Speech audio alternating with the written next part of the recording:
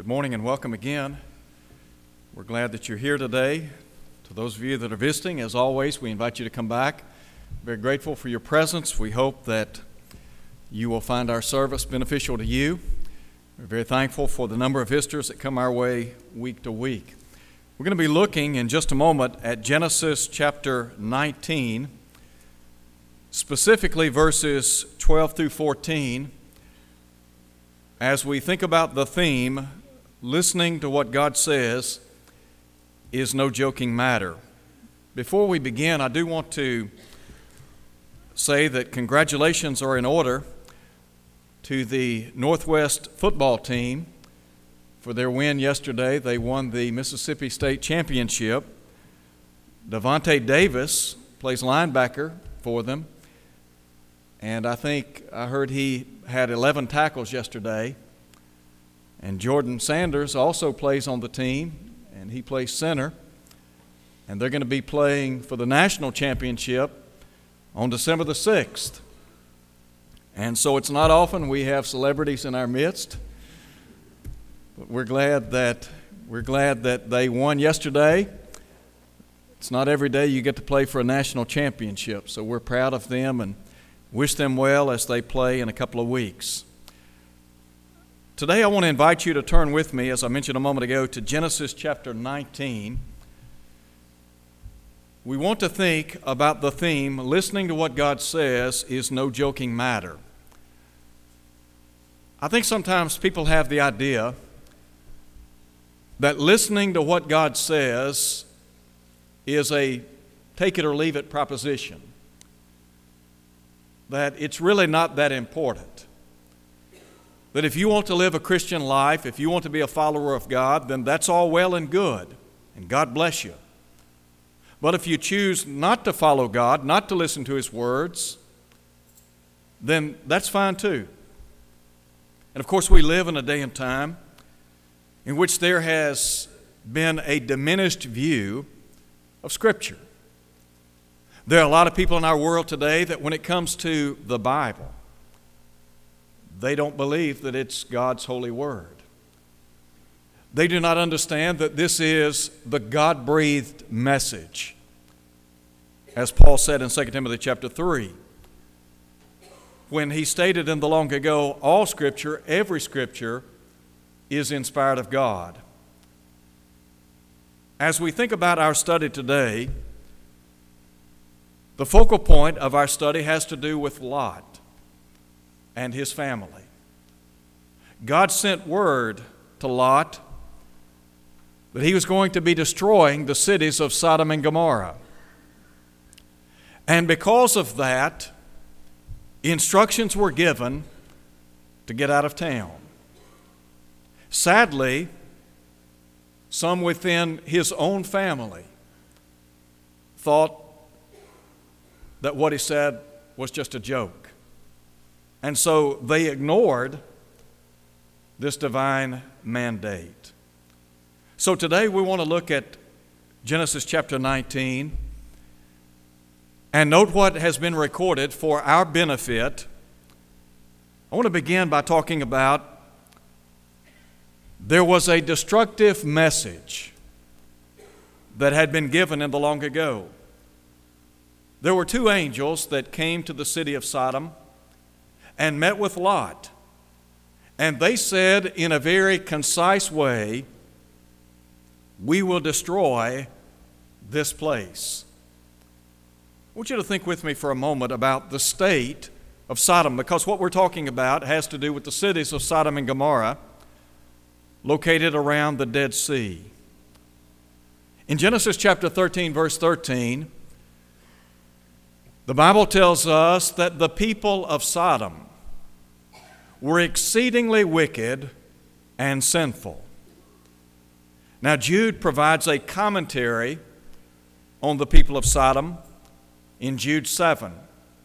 He said that they committed fornication and that the people in those cities went after strange flesh.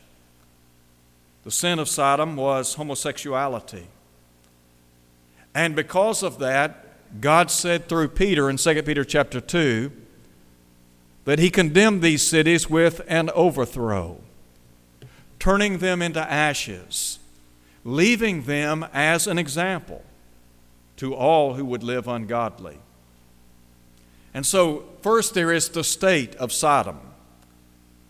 And then there is the supplication for Sodom. You recall in Genesis chapter 18, God had made a promise to Abraham in the long ago that through his seed all the nations, all the families of the earth would be blessed. And so God disclosed to Abraham what he was about to do to the cities of Sodom and Gomorrah. Abraham asked God in the long ago, "Will you destroy the righteous with the wicked?" And so in chapter 18, Abraham begins to intercede on behalf of the cities of Sodom and Gomorrah, pleading with God to spare those cities. He began by saying, if there are 50 righteous souls within this geographical area, would you spare them? And God said yes. All the way down to 10 righteous souls. Would you spare the cities? Again, God said yes. Unfortunately, there were not 10 righteous souls living in Sodom, which really brings us to the sentence imposed against Sodom.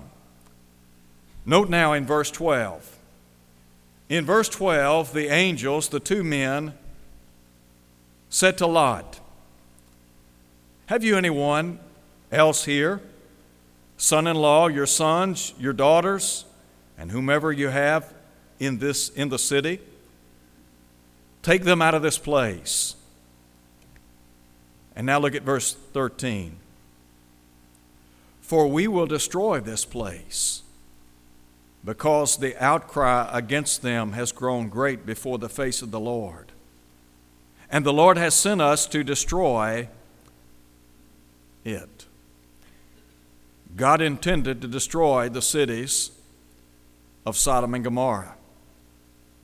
You think about what a destructive message this must have been to the ears of Lot. And then I think about the divine mandate. Again, in verse 12, the angels said to Abraham regarding his family members, "Take them out of this place." The instructions that were given were intended for the preservation of his family. When I think about these divine instructions, this divine mandate, it reminds me of the fact that it required an immediate alert. In other words, there was no time to waste. This had to do with the people that were very precious to Lot, family members. Now we talk about time, and time is a tremendous commodity, but in this case, there was no time to waste. As a matter of fact, when the angel spoke to Lot in the long ago, it required an immediate alert. He needed to let his family know that God intends to destroy these cities. Now, I said a moment ago that the instructions given were for the preservation of his family. Now, you think about those of us who are parents and grandparents, even great-grandparents. What a tremendous responsibility rests upon us to rear our children in the Lord. And there is literally no time to waste. In Ephesians chapter 5, Paul said that we are to redeem the time because the days are evil. If your child is 6 today, he'll be 16 tomorrow. That's how fast time goes. If she's 5 today, she'll be 15 tomorrow. If she's 15 tomorrow, she'll be 25 next week. It's amazing how quickly time passes. As a parent, grandparent, or great-grandparent, if we waste precious time and do not instill within our children principles of Christianity, They learn better at 6 than they do 16. When they're 3, 4, 5, and 6, you can point them in the direction of the Lord. When they get to the age of 16, if they're not used to attending Bible study and worship, if church is not a part of their life, let me tell you what, you're in for a struggle. The possibility of getting your child where he or she needs to be is nil to none. It's tough. So when we talk about bringing up our children in the nurture and the admonition of the Lord, what we're saying is there's no time to waste. You don't have time to waste. And let me just say this. There are some parents that ought to be here today that are not here. There are some little ones that ought to be here this morning that are not here, and they can't come without their parents. There are a lot of young folks in this congregation.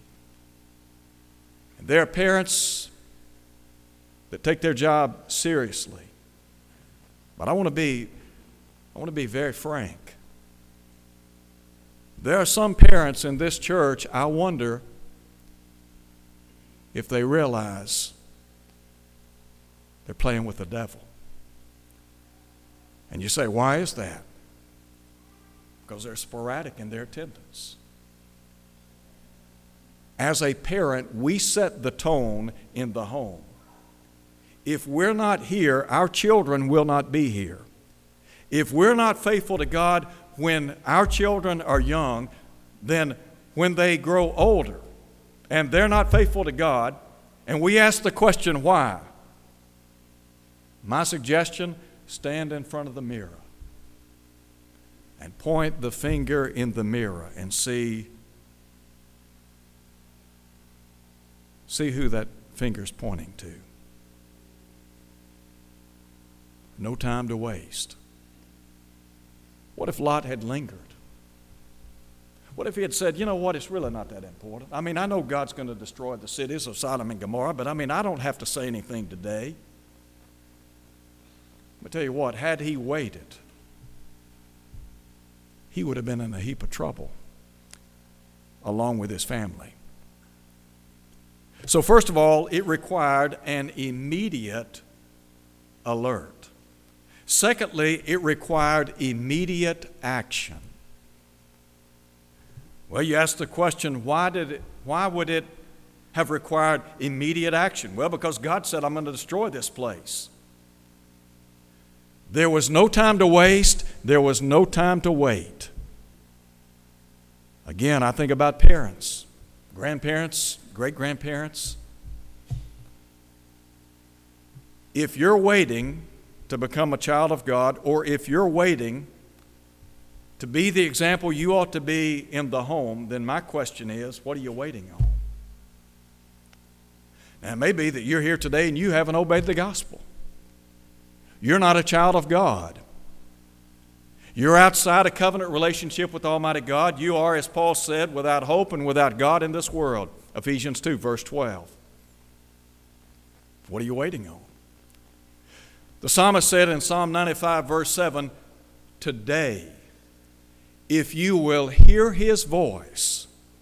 You ever thought about the emphasis on today? In 2 Corinthians chapter 6 at verse 2, Paul said, today is the day of salvation.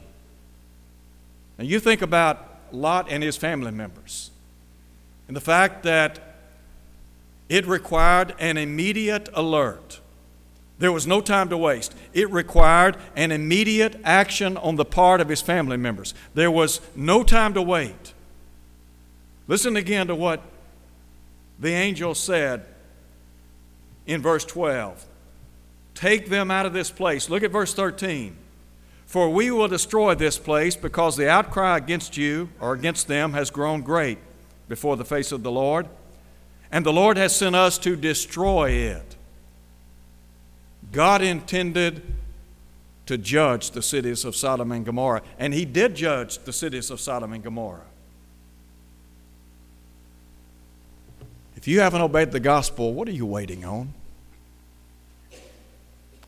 Why haven't you obeyed what you know God has said you need to do? Do you believe Jesus to be the Son of God? You say yes. Do you believe that Jesus said, except you repent, you'll all likewise perish? You say yes, I understand that. Do you understand that Jesus said, he that believes and is baptized shall be saved, he that believeth not shall be condemned? You say, I understand that. So I ask you again, what are you waiting on? Are you faithful to the Lord? If you're a child of God, are you living faithfully as you know you ought to live? If you're not, when are you planning on coming back? When do you plan to make things right with Almighty God? What are you waiting on? No time to waste, no time to wait. What are you waiting on? I mean, is there something in your heart of hearts that's keeping you from coming back? You know, Peter talks about those in 2 Peter chapter 2, verse 15, that have forsaken the right way. They've abandoned the principles of New Testament Christianity. It may be that you're here today. You have abandoned the ideals that God has set forth in His Word. You were baptized into Christ. You were said to be a new creature in Christ Jesus, 2 Corinthians chapter 5, verse 17, but now you're unfaithful to the Lord. So, when are you coming home? When do you plan to come home? Thirdly, there was a dangerous mistake. We need to see this. There was a dangerous mistake. Look now at verse 14.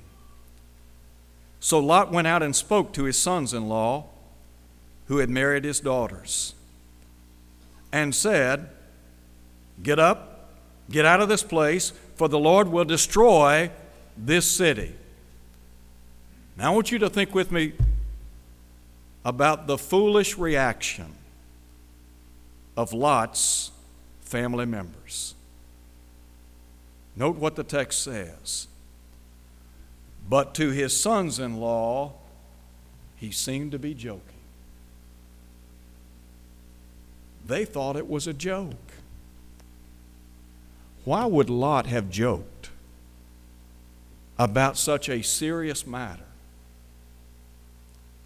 Sometimes I feel like people think that this whole idea of Christianity and the Word of God and living for God and being faithful and honoring the will of God in our lives, sometimes I get the idea in looking around at people in our world that it's just all a joke. It's no joking matter to talk about the uncertainty of life. You think about how quickly your life could change. Just like that. If you don't believe it, turn on the television set tonight and watch the news. There are people that got up this morning. They've already eaten breakfast. They're going about their daily duties, and you know what? By the time this day ends, they will be in eternity. The uncertainty of life. We just don't know. Solomon asked the question, who knows what a day may bring forth? Proverbs chapter 27, verse 1. Can you guarantee that you'll be here next week, next month, next year? Not a one of us can make that guarantee. Now, we may think we will be. We may plan to be here, but the fact of the matter is we just don't know. It's not a joking matter when we talk about the uncertainties of life, nor is it a joking matter to talk about the brevity of life.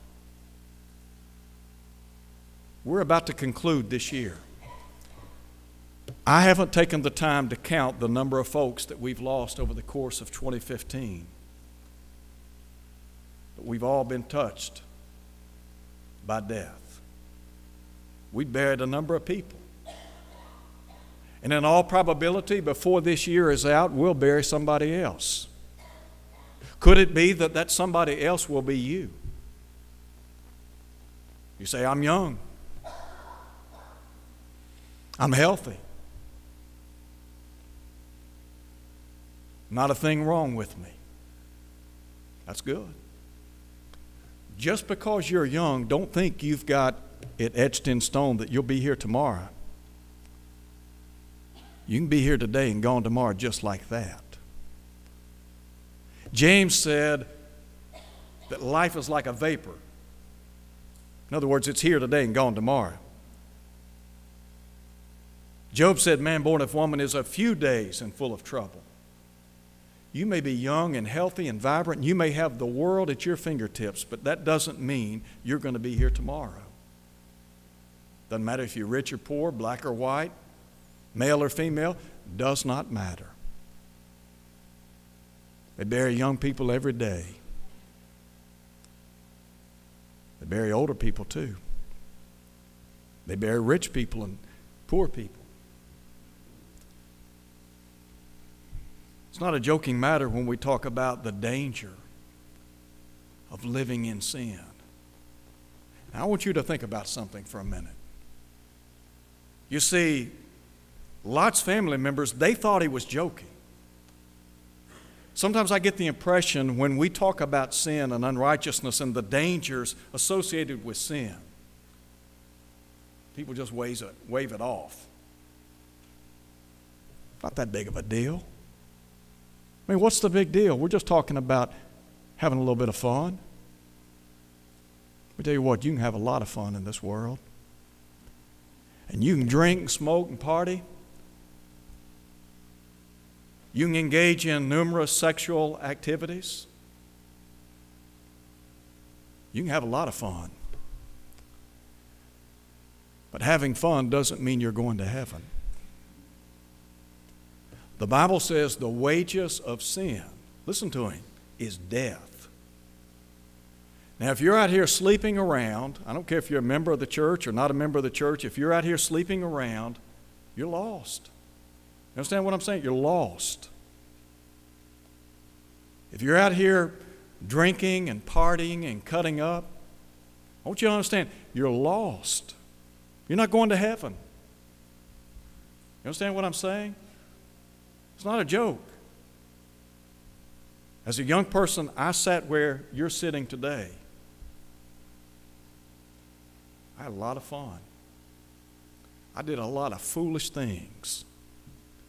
I did a lot of things I wouldn't want other people to do. I was blessed to live through it.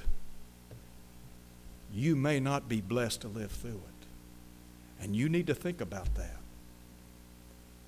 You need to think about this whole idea of Christianity and living for God and being faithful to God. It's not a joke.